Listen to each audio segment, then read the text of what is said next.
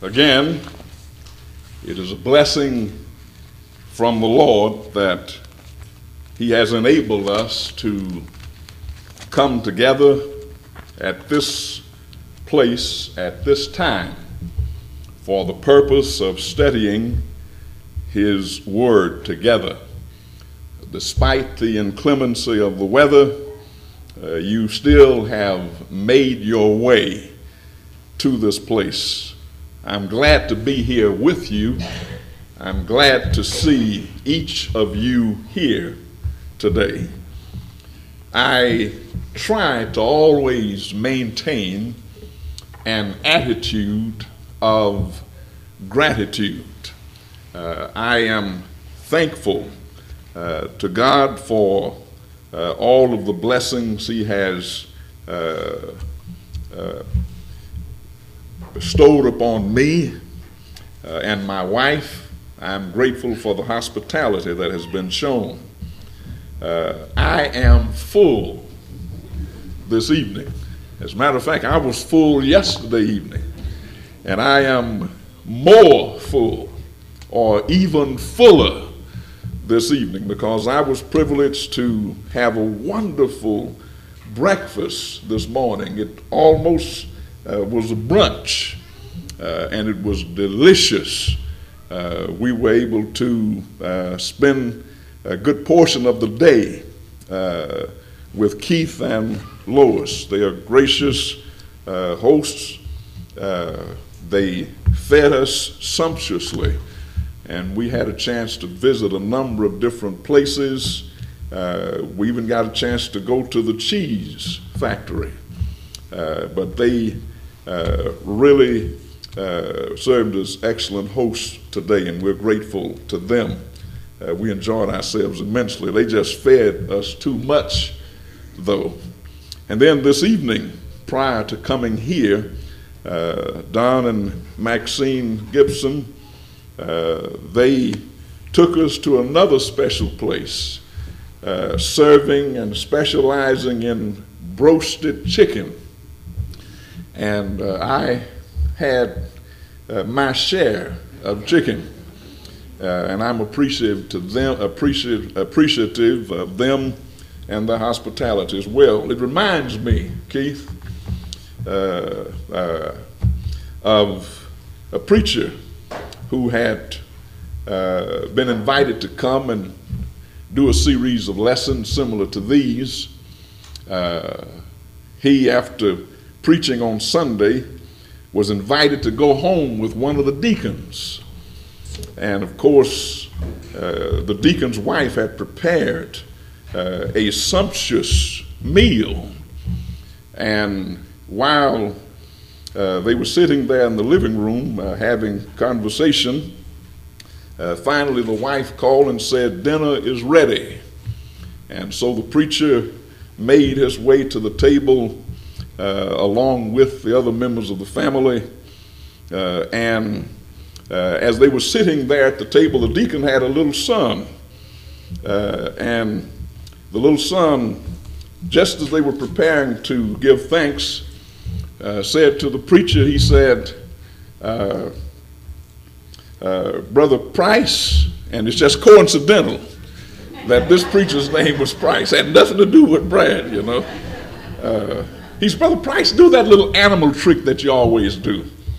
And Brother Price was a little baffled and puzzled. He said, "Animal trick?" He said, "Yeah, do that animal trick you always do, Brother Price." And the deacon was a little irritated with his son. He said, "Son, don't bother the preacher. We're getting ready to eat. Don't worry about no animal trick. What animal trick are you talking about anyway?" He said, "You know, Dad, you said Brother Price could eat like a pig."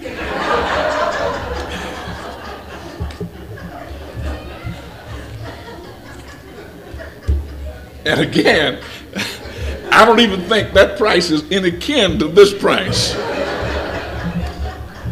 But I don't know about this Price, but sometimes I think I probably do that animal trick myself.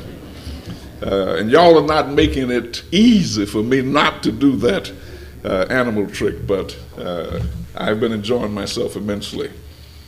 We're going to talk to you tonight on what we had planned to talk to you originally on last night, and additionally, we're going to try to talk to you some tonight on what we had planned to talk to you tonight. So I'm going to try to kind of combine these lessons.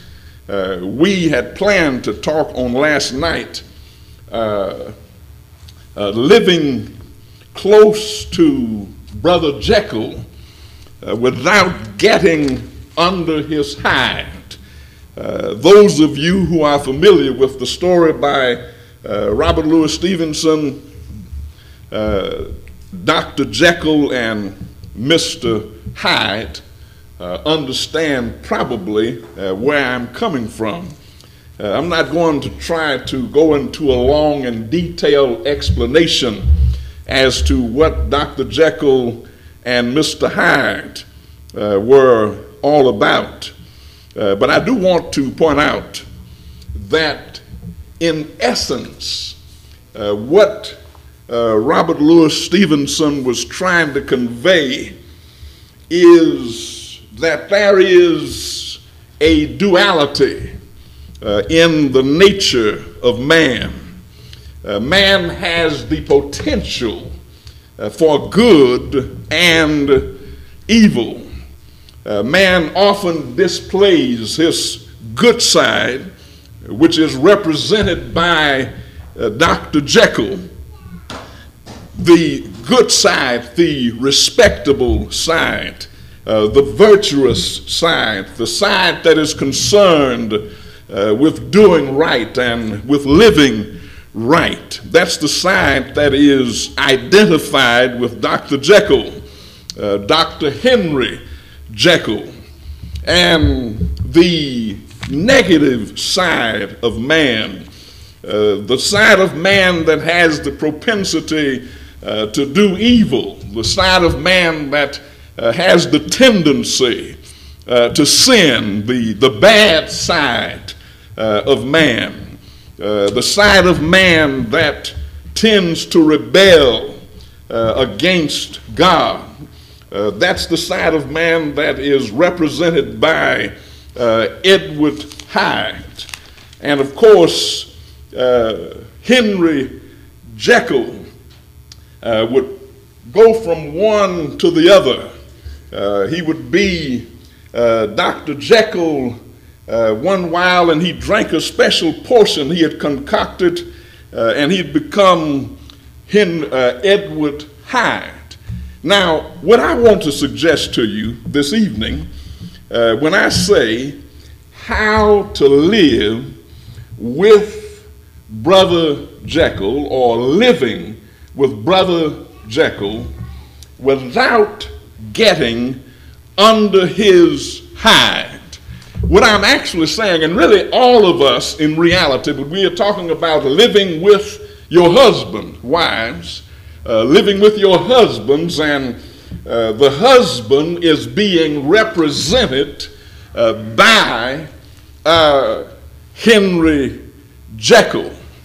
And when we talk about getting under his hide, or without getting under his hide, living close to your husband without irritating him unnecessarily, without bringing out the worst in him, without unduly and unnecessarily upsetting him.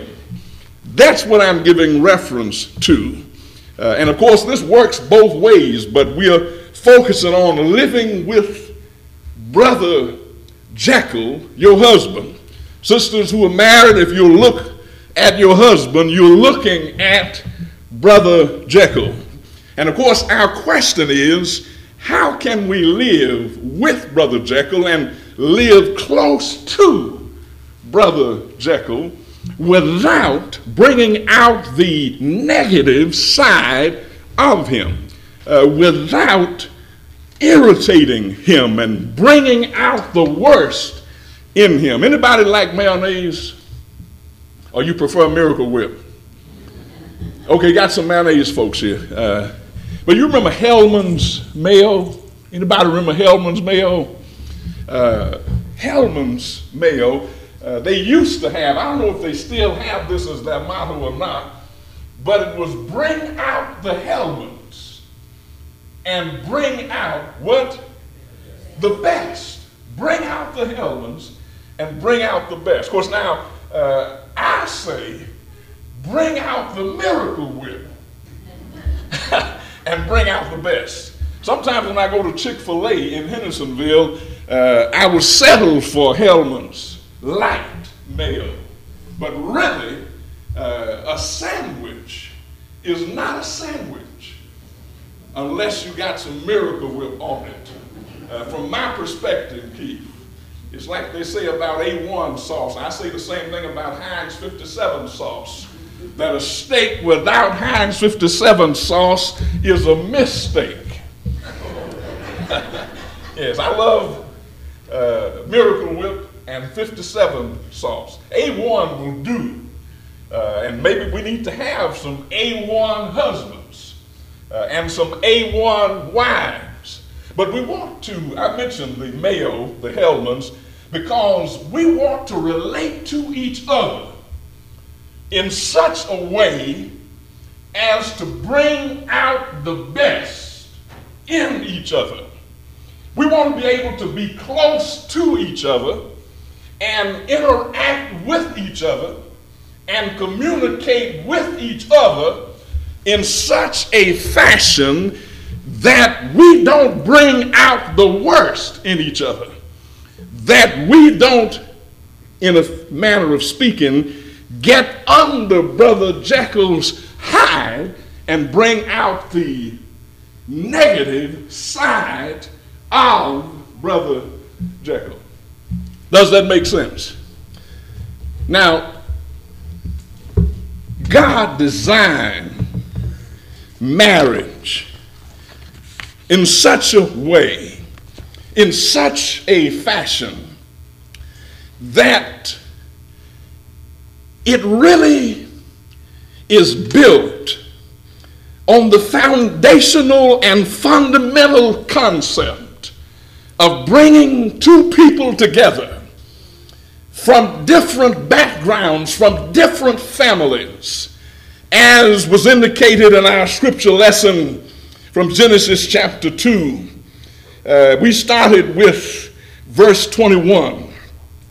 We recognize that the Lord fashioned woman from one of the ribs of man, and he brought her unto the man.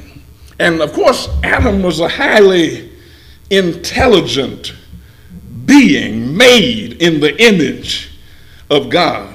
He was a very smart, insightful, intelligent being. And I think that he had been programmed, this is my own personal belief, he'd been programmed with a certain understanding.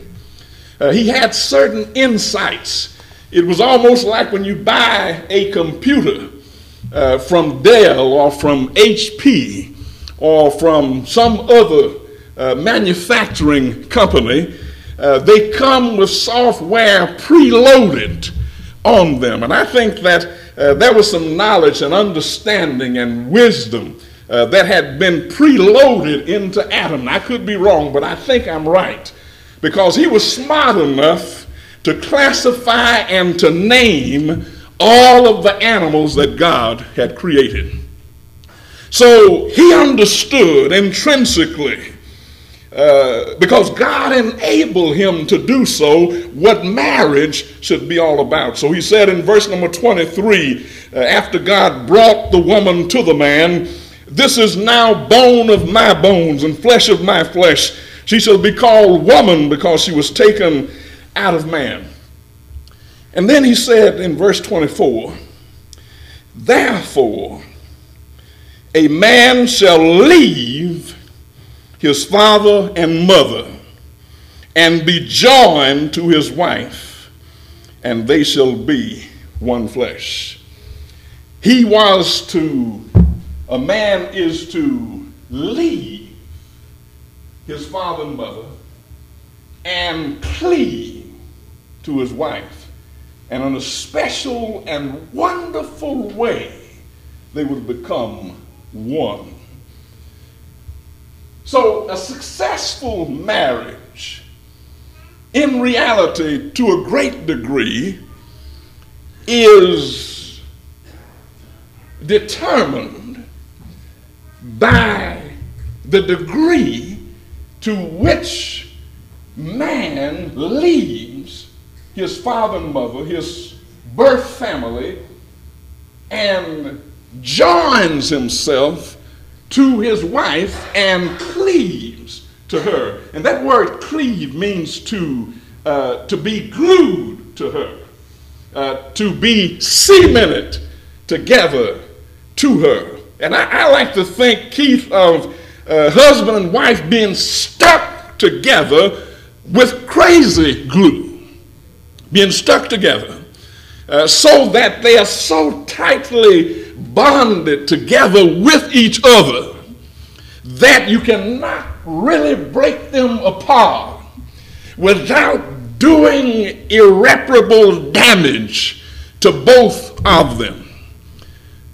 In order for a marriage to be all that it should be, in order for a marriage to be successful, in order for it to be meaningful, purposeful, fulfilling, and productive as it was designed to be by God, there has to be the prerequisite leaving and the commensurate cleaving in order for there to be joint achieving by a couple that is married to each other.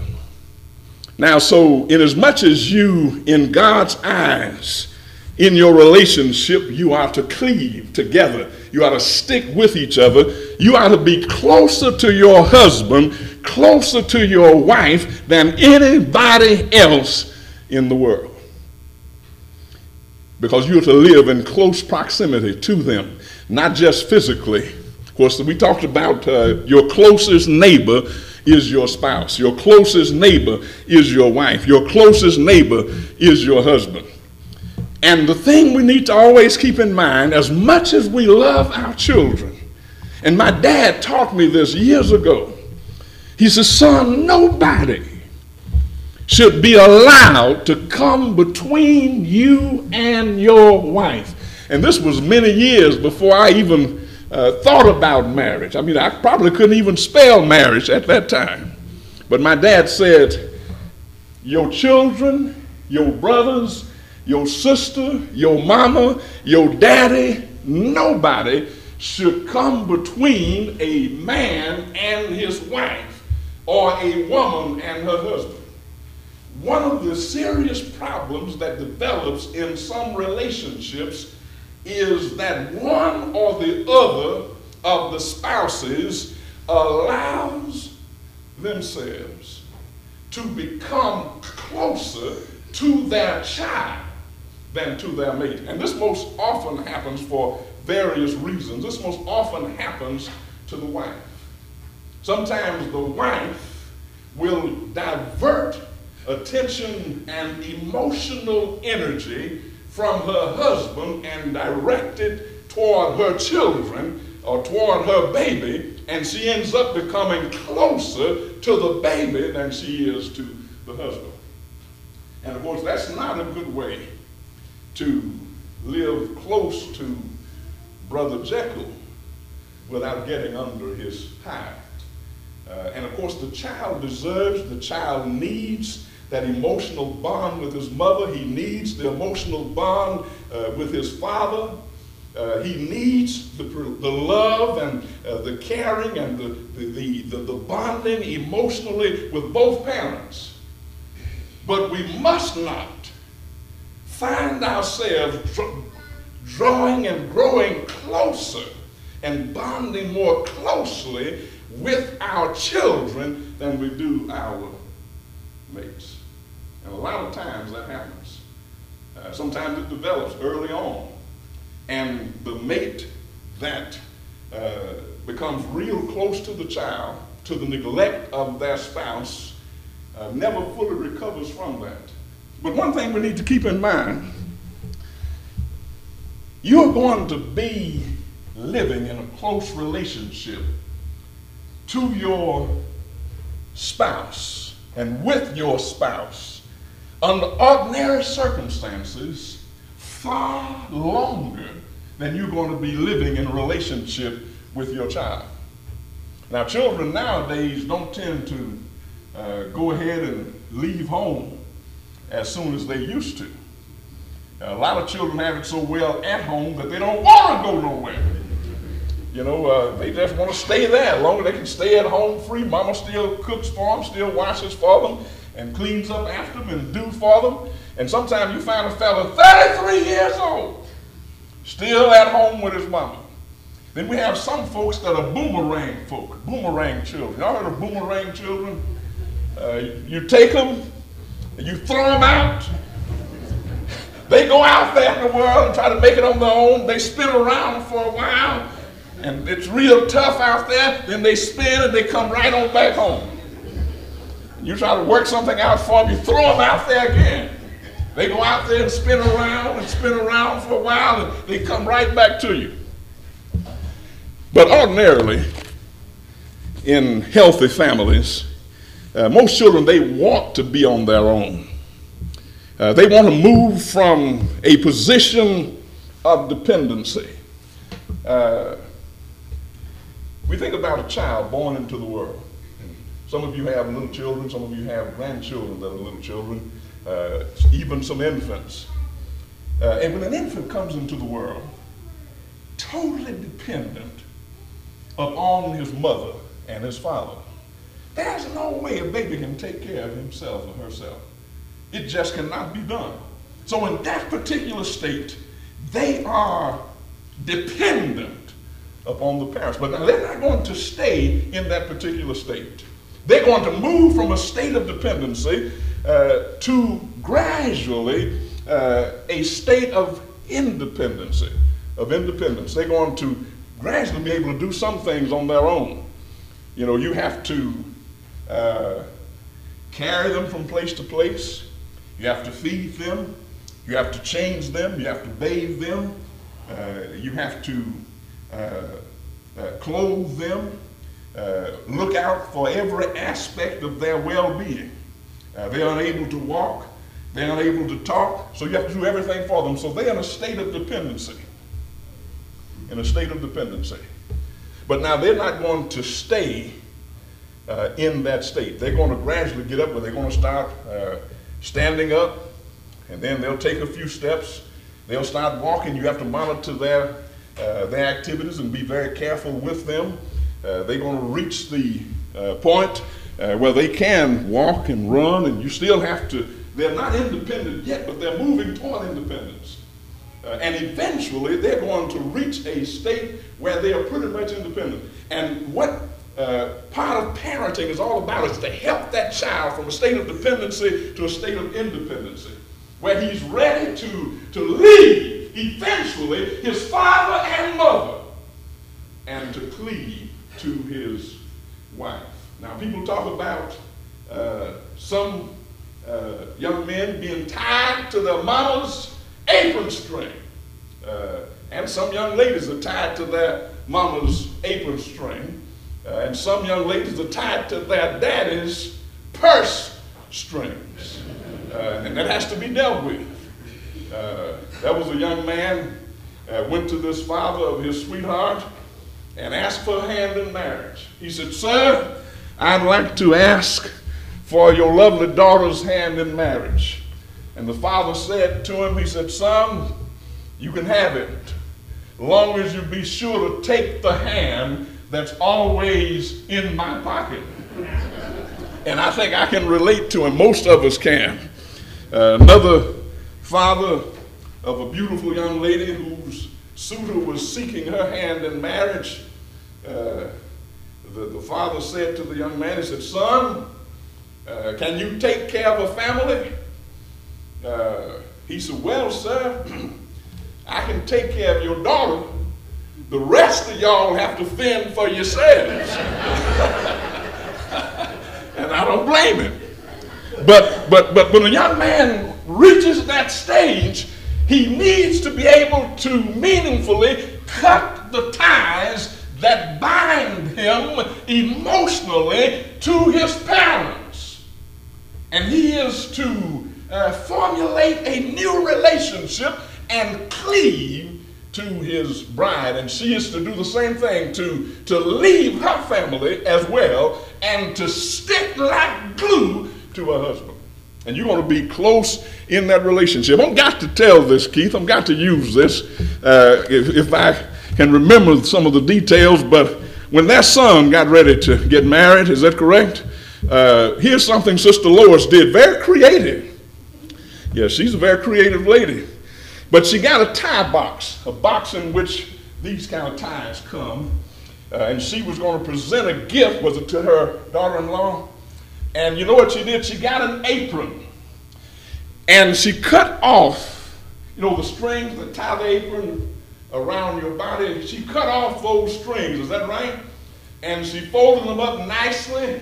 That's correct, isn't it, Lois? And put them in that tie box. You wrapped it up real nice, didn't you? And she gave it to her future daughter-in-law. And the message she was sending was, you have him now. He is yours. He is signed, he's sealed, and delivered. He's yours. I'm sending the apron string with him. I don't want him back. Is that right? She wanted him to cleave to that girl and to live close to him, hopefully, without getting under his eye. And I think if I've been listening closely and correctly that she's been pretty successful in helping to bring out the best in him rather than bringing out the beast in him. He hasn't come back home. He hasn't come back home. So he's definitely not a boomeranger. Right. Yeah, I understand he's a successful young man, and we can appreciate that.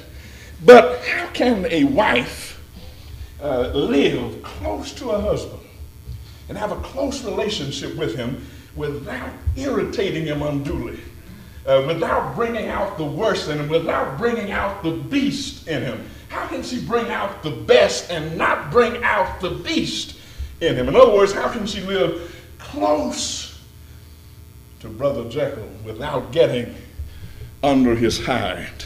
Well, one way she can, and I want to emphasize this, one way she definitely can is simply by following the Scripture. Simply by following the Scripture. Over in Ephesians chapter 5 and verse number 33. And I want to read that from the Amplified Version. Let me look at the New King James here first. Y'all brought your Bibles with you, didn't you? I'm trying my best to make sense of all of this. In verse 33, Paul says, nevertheless, let each one of you in particular so love his own wife as himself.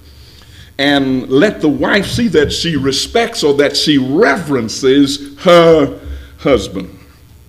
Now it reads like this in the Amplified Bible. However, let each man of you without exception love his wife as in a sense his very own self.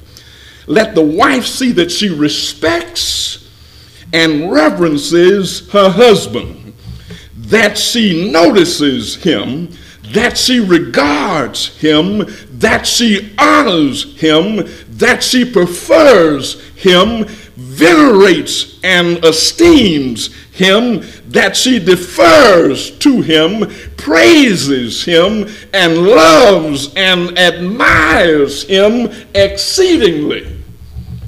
Now somebody might say, wait a minute, wait just, we'd say in the country, Brad, one cotton-picking minute. You mean I have to regard my husband this way? That I have to respect him? I have to reverence him? I need to notice him and give him special attention? I need to regard him? I need to honor him? I need to prefer him? I need to venerate him? I need to esteem him. I need to defer to him. I need to praise him. I need to love him. I need to admire him exceedingly. Yes, ma'am. And I will tell you this. When we relate to him in this fashion, it is a wonderful investment in the future happiness of your marriage and the future success and future vitality of your relationship. Because remember, you are married to a man who loves you like Christ loves the church, and who loves you like he loves himself, like he loves his own body. So you're not married to a tyrant. You're not married to one who is a boss. You're not married to one who's given to fits of rage, one who is insensitive and selfish. You're married to a man who loves you and cares for you. Now, I know in a lot of cases that might not be true, but I'm convinced, I'm persuaded that in your cases it is true. But regardless, that is the way God expects wives to relate to their husbands. And if you relate to him that way, I guarantee you that you'll be able to live close to him and help bring out the best in him rather than bringing out the beast in him. And I know it's not necessarily easy to do, but it's something that can be done. One of the worst ways by which we can bring out the beast in a husband, ladies, is with our tongues. We can irritate, we can get under a person's skin, or as it were, under his hide by nagging. By nagging. And I know sometimes you get very frustrated. Sometimes you wonder if you're going to be able to motivate him or to encourage him to do some things you want him to do, but nagging is not the way to do it. Peck Gunn, the late Peck Gunn, former Poet Laureate of Tennessee, he wrote a book called Tumbling Creek Tales.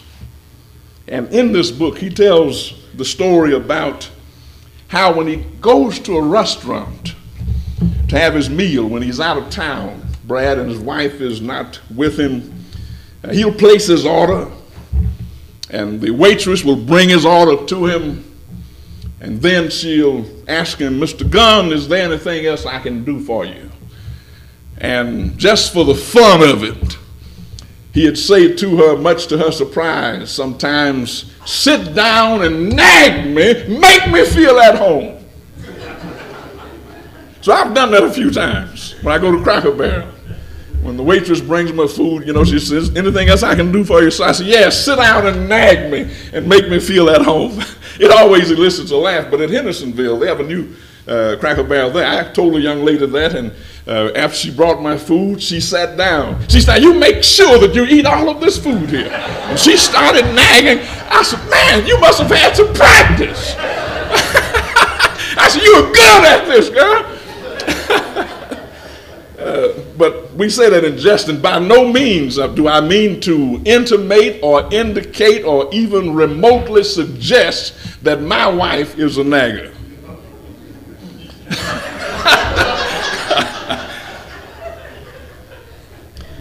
Somebody said, Brian, that if a husband has horse sense enough to treat his wife like a thoroughbred, she'll never turn into an old nag. I think that has some value and some relevance. If you have horse sense enough, husbands, to treat your wife like a thoroughbred, she'll never turn into an old nag. I understand, and Keith and I were talking about very valuable racehorses, especially those that are used as stud horses. They cost some money. They're very valuable. And those who, females of fillies, they are very valuable. Millions of dollars. They take excellent care of those horses. I mean, they take as good a care of those horses as they do themselves and as they do their children. They make sure that they have everything that they need because they have a tremendous financial investment in those horses. Now, if a man's going to feel that way about his horse, or a woman's going to feel that way about her horse, how should she feel about her husband? How much should she value her husband? How much should a husband value his wife? There are some things we need to know about speech. We have to be careful what we say, when we say it, how we say it, where we say it. We are just prone as people in general to speak sometimes when we shouldn't speak, to speak sometimes when we should be silent. Somebody has said, if you your lips would keep from slips, 5 things observe with care: to whom you speak, of whom you speak, and how and when and where. Sometimes people get this notion that, well, I told him the truth. Yeah, I told him it was the truth. I didn't lie when I talked to him. I told him just like it was. I didn't bite my tongue. I told him the truth. But it's not just important what you say or what you tell. It is just as important, or possibly even more important, how you say what you say. That's why Paul in Colossians chapter 4 and verse 6 says, let your speech always be with grace, seasoned with salt, that you may know how you ought to answer each one or every man. Not just what, but how you do it. The tongue can cause irreparable damage to relationships. And so we need to be very careful how we communicate with each other. If you want to be able to live close to Brother Jekyll without getting under his hide, you must be careful how you communicate with him. Look at Ephesians chapter 4. Ephesians chapter 4. Verse number 25. And we're going to read the following verses. I'm reading from the New King James in this instance. Verse number 25. Therefore, putting away lying, let each one of you speak truth with his neighbor, for we are members of one another. Be angry and do not sin. Do not let the sun go down on your wrath, nor give place to the devil. Give the devil no place at your place. And skipping on down, verse number 29. Let no corrupt word or no corrupt speech proceed out of your mouth, but what is good for necessary edification, that it may impart grace to the hearers. So what he is saying is, speak in such a way as to bless, speak in such a way as to build up, speak in such a way as to edify. Make sure that you speak in such a way as to impart grace to the hearer.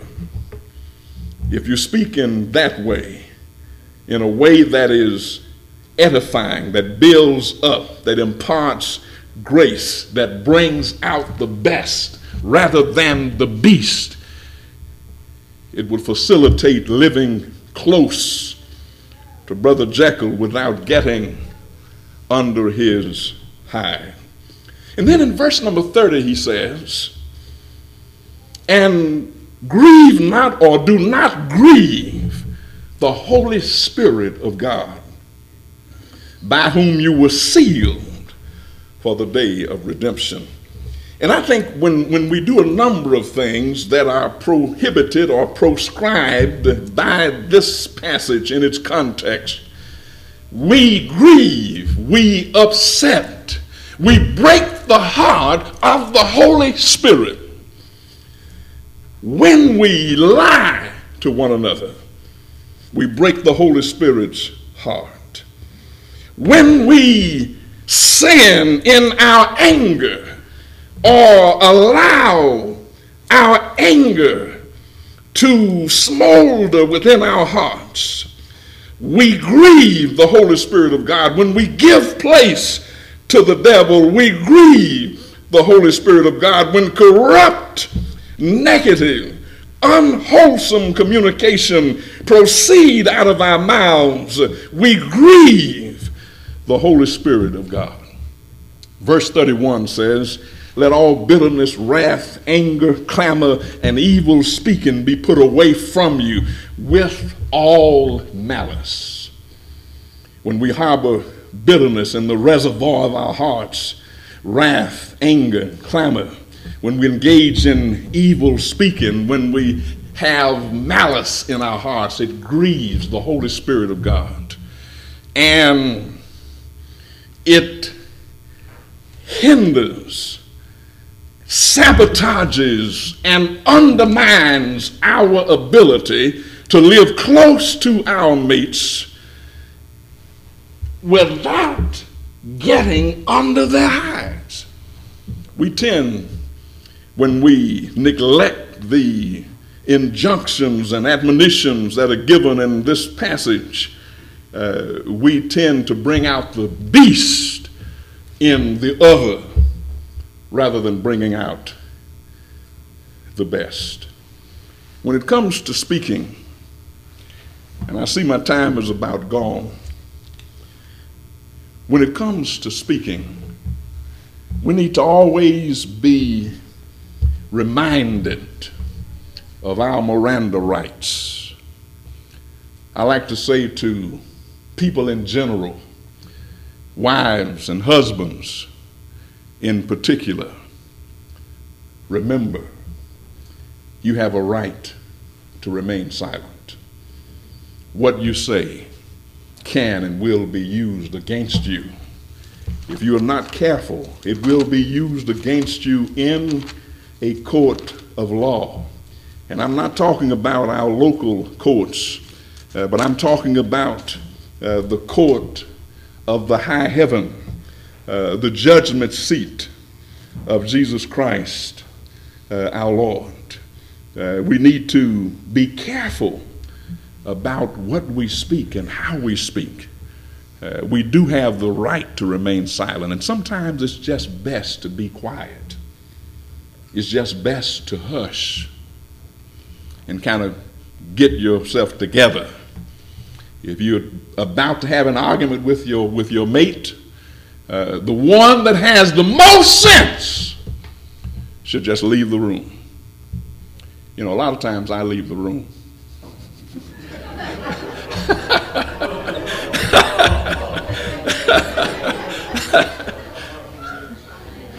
Now, we have grown a lot in our relationship.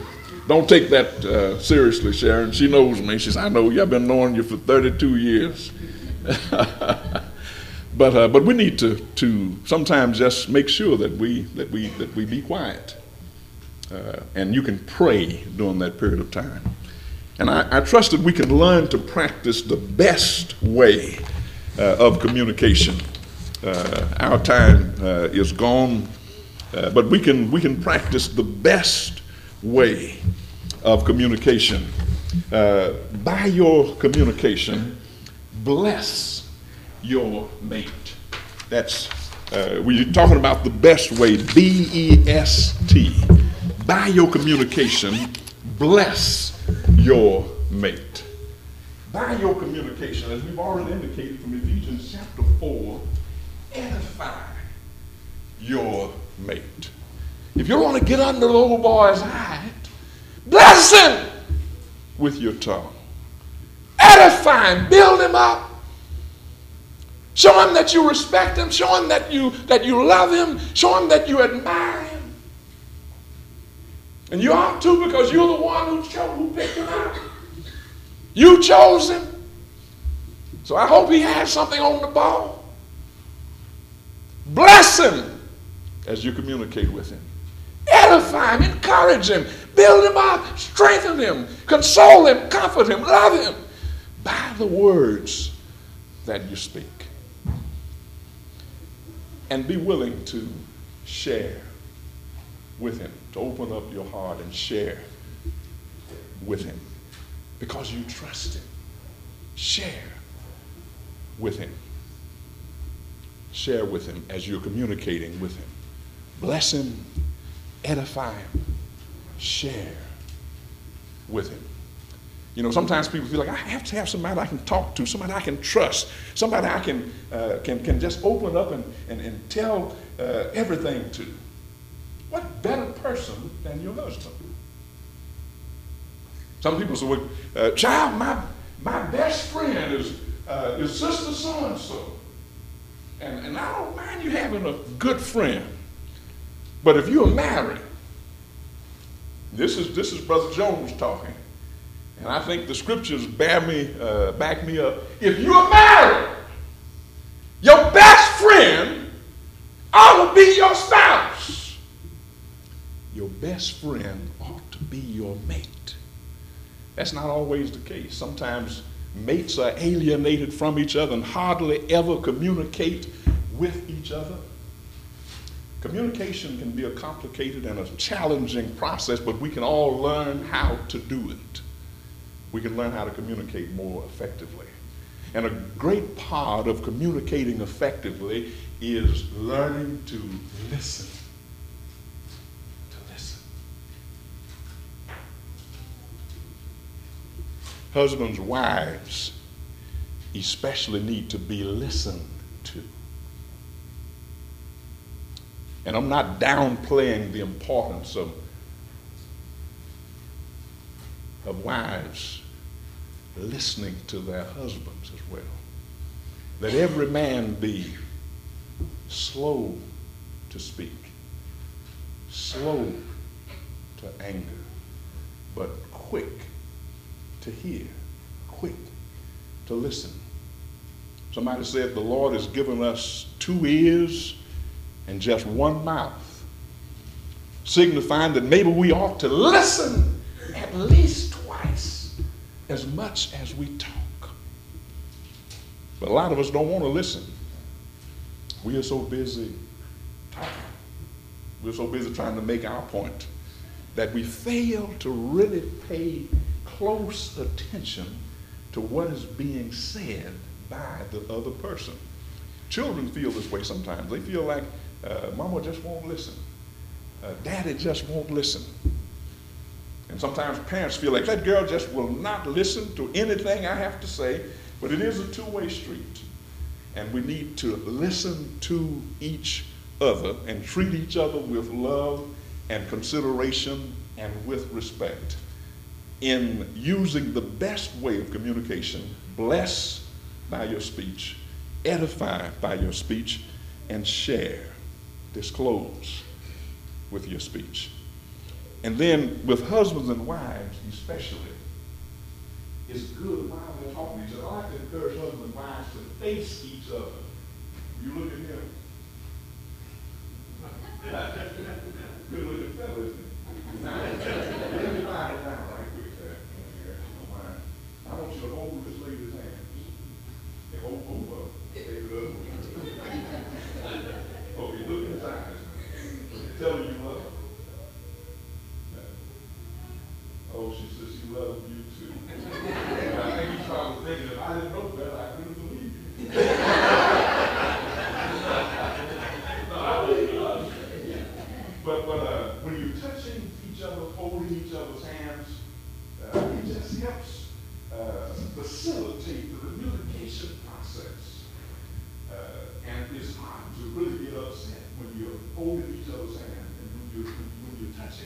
you're close to each other, and if you're sitting, don't turn and move, brother. When you're sitting facing each other, and when you hold each other's hands, not only when you're communicating with each other and talking to each other, but when you hold each other's hands and you're also together praying, communicating with God, and talking out loud, telling God what you want and thanking God for your mate and for each other, acknowledging the problems and the difficulties and the challenges that you're facing, acknowledging your shortcomings and your weaknesses, your flaws, acknowledging that we are feeble, that we are flawed, that we are frail, that we are fragile and prone to fall and faulty,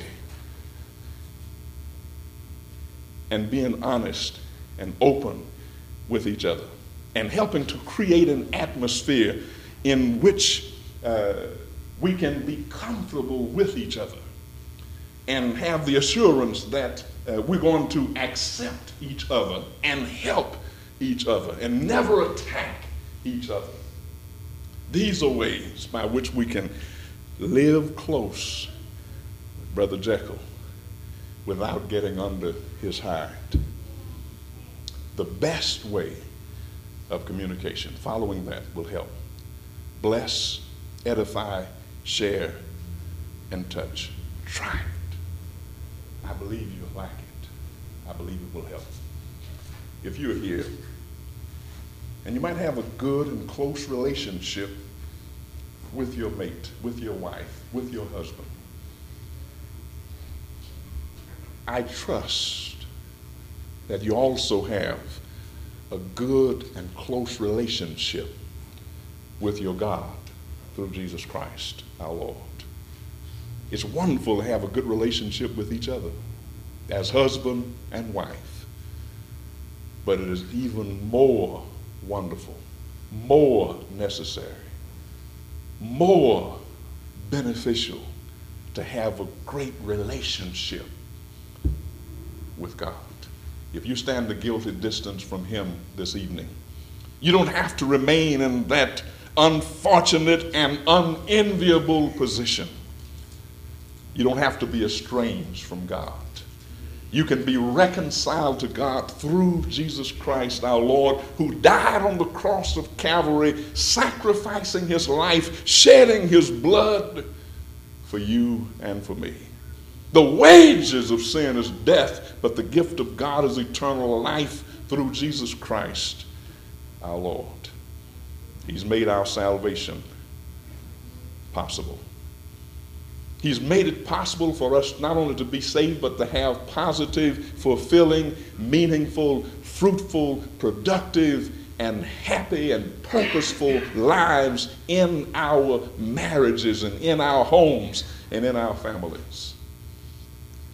If you're not a Christian, you're not a member of the body of Christ, why not become one tonight? Take advantage of the sacrificial death of Christ on the cross, his burial and his resurrection for our salvation. Believe that good news with all of your heart, repent of your sins, confess your faith, and then submit to baptism in water for the remission of your sins. And you can arise from that watery grave knowing, not having to doubt, not having to wonder, knowing that your sins have been washed away, knowing that you've been born again, knowing that you are part of the church for which Jesus died and purchased with his own blood, knowing that you're ready now to walk in the newness of life, knowing that your past has been cleared up and you're brand new. Therefore, if any man be in Christ, is a new creation. Old things have passed away. Behold, all things are become new. And then you can make your marriage new as well. And you can, like the Ethiopian nobleman of old, go on your way rejoicing. The Lord will help you every step of the way. If we'll follow his guidelines, if we'll follow his blueprint for marriage and the family, Our marriages cannot only survive, but our marriages can thrive. I know it. I know it. If you're here and you're already a child of God but have fallen by the wayside and want to renew your relationship with the Lord, you can do that too, through repentance, confession, and prayer. If you're here and you are in either position or situation and need to come, we urge you to do it now as we together stand and as we sing.